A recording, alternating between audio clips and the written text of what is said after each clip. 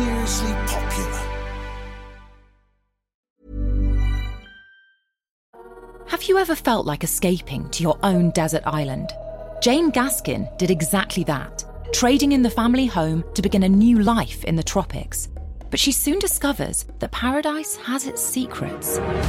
I'm Alice Levine, and this is The Price of Paradise, the island dream that ends in kidnap, corruption, and murder. Wish you were here? Follow The Price of Paradise now, wherever you listen to podcasts. This Mother's Day, celebrate the extraordinary women in your life with a heartfelt gift from Blue Nile. Whether it's for your mom, a mother figure, or yourself as a mom, find that perfect piece to express your love and appreciation. Explore Blue Nile's exquisite pearls and mesmerizing gemstones that she's sure to love. Enjoy fast shipping options like guaranteed free shipping and returns. Make this Mother's Day unforgettable with a piece from Blue Nile. Right now, get up to 50% off at BlueNile.com. That's BlueNile.com. Now, the trial of the NHS nurse Lucy Letby is continuing at Manchester Crown Court. She wept as she told the court that she was devastated at being accused of murdering 7 young babies and the attempted murder of 10 others. Asked by her defence lawyer if she'd done anything wrong, no, she replied. She told the jury that she'd only ever done her best to care for the babies. This is a podcast about one of the most anticipated criminal trials for years. It involves the most shocking of allegations, the alleged murders and attempted murders of tiny, premature babies at the hands of a neonatal nurse whose very job it was to look after them. Lucy Letby is on trial at Manchester Crown Court, accused of killing 7 newborns and injuring 10 more at the Countess of Chester Hospital in Cheshire. The jury has now been sitting for almost 9 months. The prosecution and the defence have both finished outlining their cases now, and the jury will shortly be asked to decide whether Lucy Letby is guilty or not guilty of the 22 charges that she faces. I'm Liz Hull, Northern correspondent for The Mail. I will be in court to report on the case as it develops.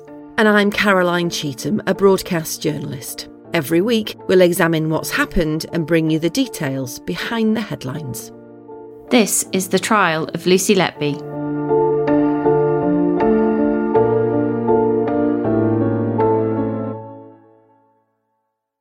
So last week, Lucy Letby finished giving her evidence, and this week we'll hear her barrister close her case.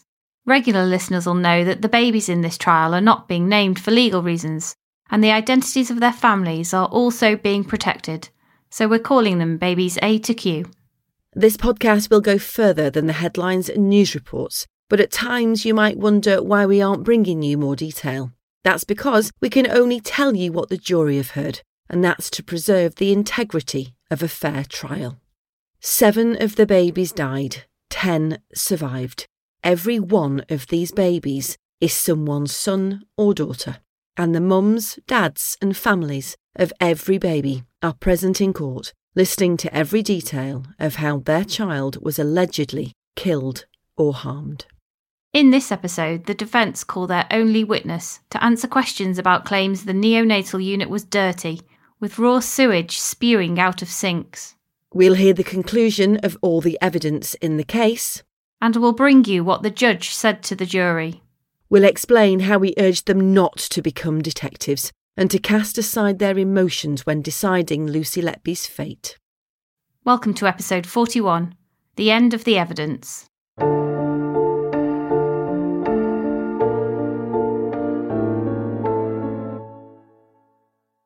So in our special episode last Wednesday, we brought you the end of Lucy Letby's cross-examination and the conclusion of her evidence. Her barrister, Ben Myers KC, then called his only witness. This was the estates and plumbing manager at the Countess of Chester Hospital. Now, this was because he wanted to ask him questions about something Lucy Letby told the jury during her evidence from a few weeks ago. She told the jury that on at least one occasion, raw sewage spilled out of the sinks in the intensive care nursery, that's nursery 1, and she suggested this could have been relevant to why the babies collapsed and died. Here's what she said. The fact that the unit was dirty and staff were unable to wash their hands properly, potentially that's not a safe environment. And 3 days before she was moved off the unit, following the deaths of triplets baby O and baby P at the end of June 2016, she also sent a text to a friend about the same issue. There was shit coming out of sink in 2 on Sat, and the toilets overflowing. I think the unit needs properly assessing. I don't think equipment gets cleaned properly, and we haven't got the space, facilities, etc. to maintain hygiene.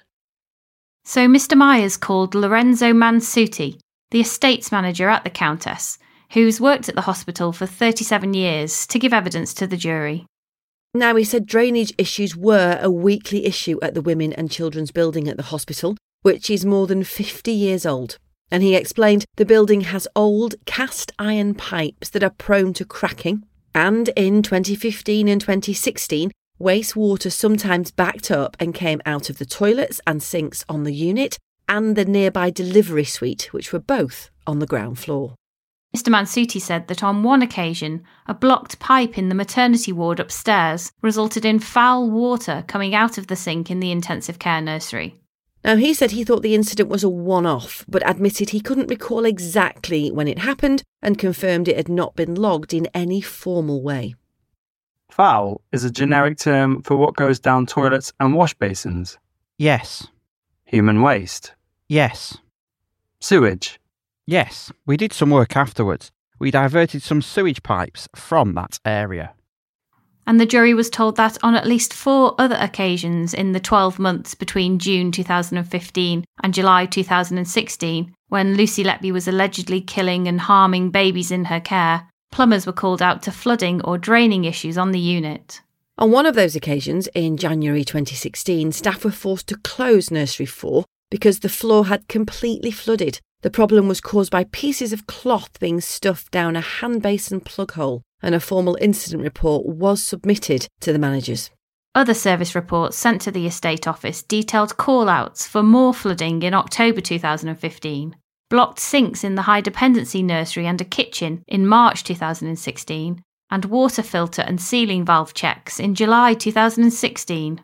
But Mr. Mansuti insisted that at no point over that 12-month period were staff unable to wash their hands because the hospital had backup portable hand-washing units on site. And in any case, these had never needed to be deployed to the neonatal unit, he said. Now, Liz, Mr. Mansuti was the only witness who was called by Mr. Myers, apart from Lucy Letby herself, in her defence. Yes, Mr. Myers then got to his feet and closed his case. Addressing the judge, he said simply, "My lord, that's the case for Miss Letby."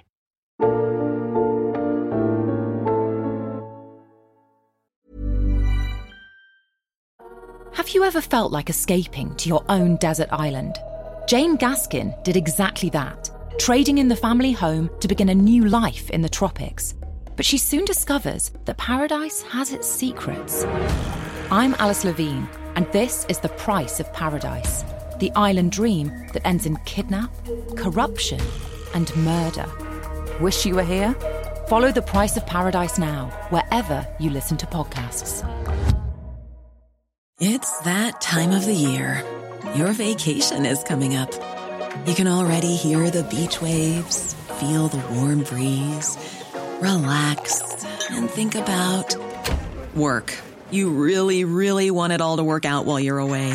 Monday.com gives you and the team that peace of mind. When all work is on one platform and everyone's in sync, things just flow. Wherever you are, tap the banner to go to Monday.com.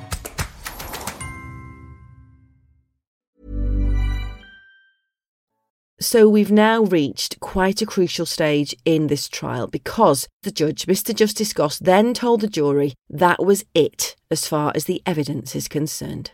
Yes, he said that after more than 8 months, they'd finally heard all the evidence in the case. So what happens next? Over the next couple of weeks, the jury will get to hear 2 speeches, one from the lead prosecutor, Nick Johnson-Casey, who will summarise why, the prosecution say, Lucy Letby is guilty of the 22 charges she's facing. Then it will be the turn of Mr. Myers to explain why she says she did not kill or harm any babies in her care. These speeches are expected to take several days each and will then be followed by the judge's summing up. That's his summary of the evidence as they've heard it. But before all of that, The judge told the jury that he'd be giving them some directions on the law. And he spent half an hour on Thursday explaining exactly how they should assess the evidence and go about their deliberations in order to decide whether Lucy Letby is guilty or innocent. He reminded them that Lucy Letby is accused of 7 counts of murder and 15 counts of attempted murder. He said she allegedly killed or seriously harmed the babies in various ways. By injecting air into their circulation. By putting air or milk into their stomachs via their nasal feeding tubes. By adding insulin to their IV feeds. By interfering with their breathing tubes. By using force to assault them. Mr. Justice Goss said the jury must assess what happened to the 17 babies in the trial and decide whether Lucy Letby is guilty or innocent of the charges on the indictment relating to them. He reminded the jury that for some of the children, she's facing more than one attempted murder charge because it's alleged she tried to kill them multiple times. His words are voiced by an actor. You have to consider the cases of the 17 babies and return verdicts on each charge on the indictment to which they relate. And, subject to what I say in relation to circumstantial evidence, you should consider the evidence in relation to each charge separately. You and you alone are the judges of the facts and the conclusions to be drawn from the facts. You decide the case on, and only on, all the evidence placed before you. There will be no more, and you must not speculate about what other evidence there might have been. He told the 8 women and 4 men on the jury that it was only natural for them, as human beings, to be horrified by the allegations. But he said they must put aside any emotion, feelings of sympathy and antipathy when reaching their verdicts. It is instinctive for anyone to react with horror to any allegation of deliberately harming, let alone killing, a child, the more so a vulnerable, premature baby. You will naturally feel sympathy for all the parents in this case, particularly those who have lost a child and the harrowing circumstances of their deaths. You must, however, judge the case on all the evidence in the case in a fair, calm, objective and analytical way, applying your knowledge of human behaviour, how people act and react, using your common sense and collective good judgment in your assessment of the evidence and the conclusions to be drawn from it. He reminded them the evidence had taken several forms. As direct evidence from witnesses or read as statements. Documentary evidence. Digital material. And agreed facts. He said that where there'd been a conflict in the evidence, for example, a difference between a witness and Lucy Letby's version of events, it was up to them to decide which was the most truthful and reliable. But he stressed that they should not become detectives. It's not your job to resolve every conflict in the evidence, or determine exactly what happened, or be sure of the motive for causing deliberate harm, he said. You are not detectives. If you are sure that someone on the unit was deliberately harming a baby or babies, you do not have to be sure of the precise harmful act or acts. In some instances, there may have been more than one. To find the defendant guilty, however, you must be sure that she deliberately did some harmful act to the baby, and the act or acts was accompanied by the intent and, in the case of murder, was causative of death. Motives for criminal behaviour are sometimes complex and not always clear. You only have to make decisions on those matters that will enable you to say whether the defendant is guilty or not of the particular charge you are considering. Any decision you do make must be based on evidence and not speculation. The judge said that in the coming days he would summarise the evidence they'd heard over the past 8 months. But he stressed it would be impossible to go over everything, and that it was up to them to decide what the most relevant and important pieces of evidence were. And he also spoke to them, Liz, about circumstantial evidence and what he called the unlikelihood of coincidence.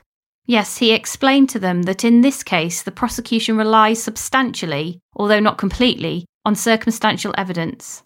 He explained these are pieces of evidence which on their own would not be enough to prove Lucy Letby's guilt, but which, when taken together, the prosecution say are enough to conclude she's guilty as charged. He reminded the jury that Lucy Letby had been the only member of nursing and clinical staff on duty each time the collapses of all the babies occurred. If you are satisfied so that you are sure, in the case of any baby, that they were deliberately harmed by the defendant, then you are entitled to consider how likely it is that other babies in the case, who suffered unexpected collapses, did so as a result of some unexplained or natural cause, rather than as a consequence of some deliberate harmful act by someone. If you conclude that this is unlikely, then you could, if you think it right, treat the evidence of that event and any others, if any, which you find were a consequence of a deliberate harmful act, as supporting evidence in the cases of other babies, and that the defendant was the person responsible. And in doing this, the judge said, they should consider how similar or dissimilar the manner of the baby's collapses were. He also stressed that it was for the prosecution to prove Lucy Letby's guilt. It was not up to her to prove her innocence.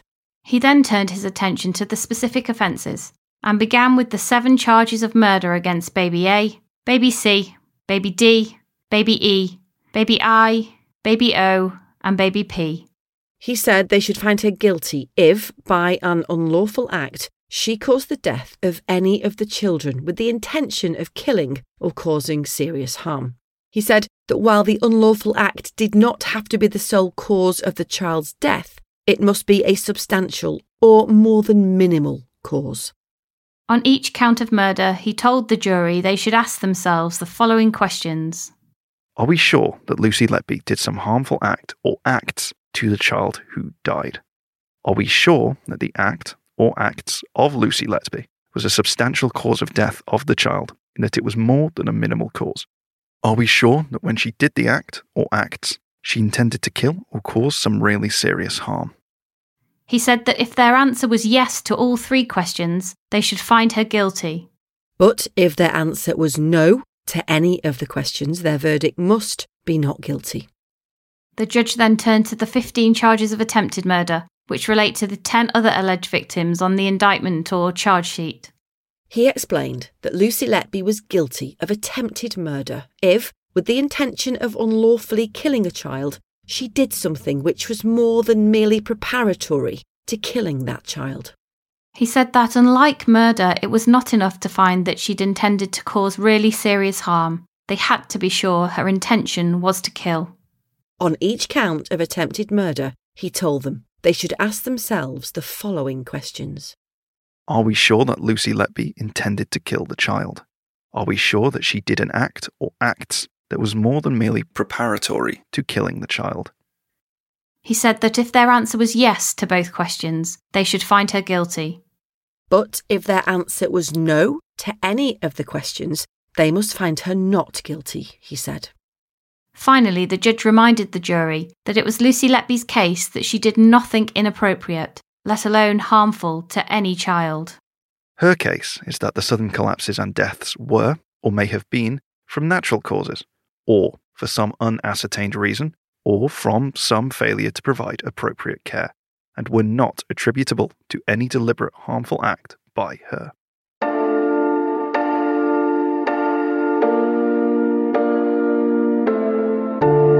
So that's it for episode 41. We'll be back to bring you the closing speech of prosecutor Nick Johnson KC. I'll be in court to listen to the evidence, and you can read my reports in the Mail and on Mail Plus. You can also follow me on Twitter @LizHull. You can give us a rating and you can share the podcast. You can also follow us on Twitter @Lucy Letby Trial, or follow me @Radio Caroline, or send us an email at thetrialoflucyletby@gmail.com. See you then.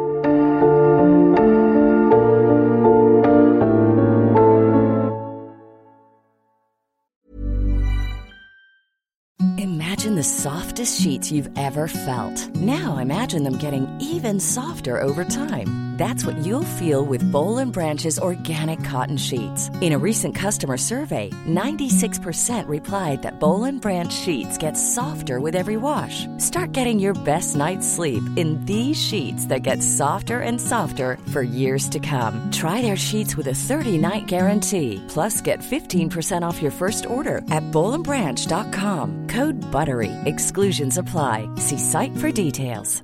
Hey, it's Paige DeSorbo from Giggly Squad. High quality fashion without the price tag. Say hello to Quince.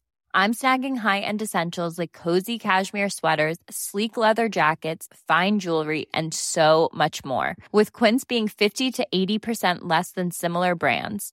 And they partner with factories that prioritize safe, ethical, and responsible manufacturing. I love that. Luxury quality within reach. Go to quince.com/style to get free shipping and 365-day returns on your next order. Quince.com/style.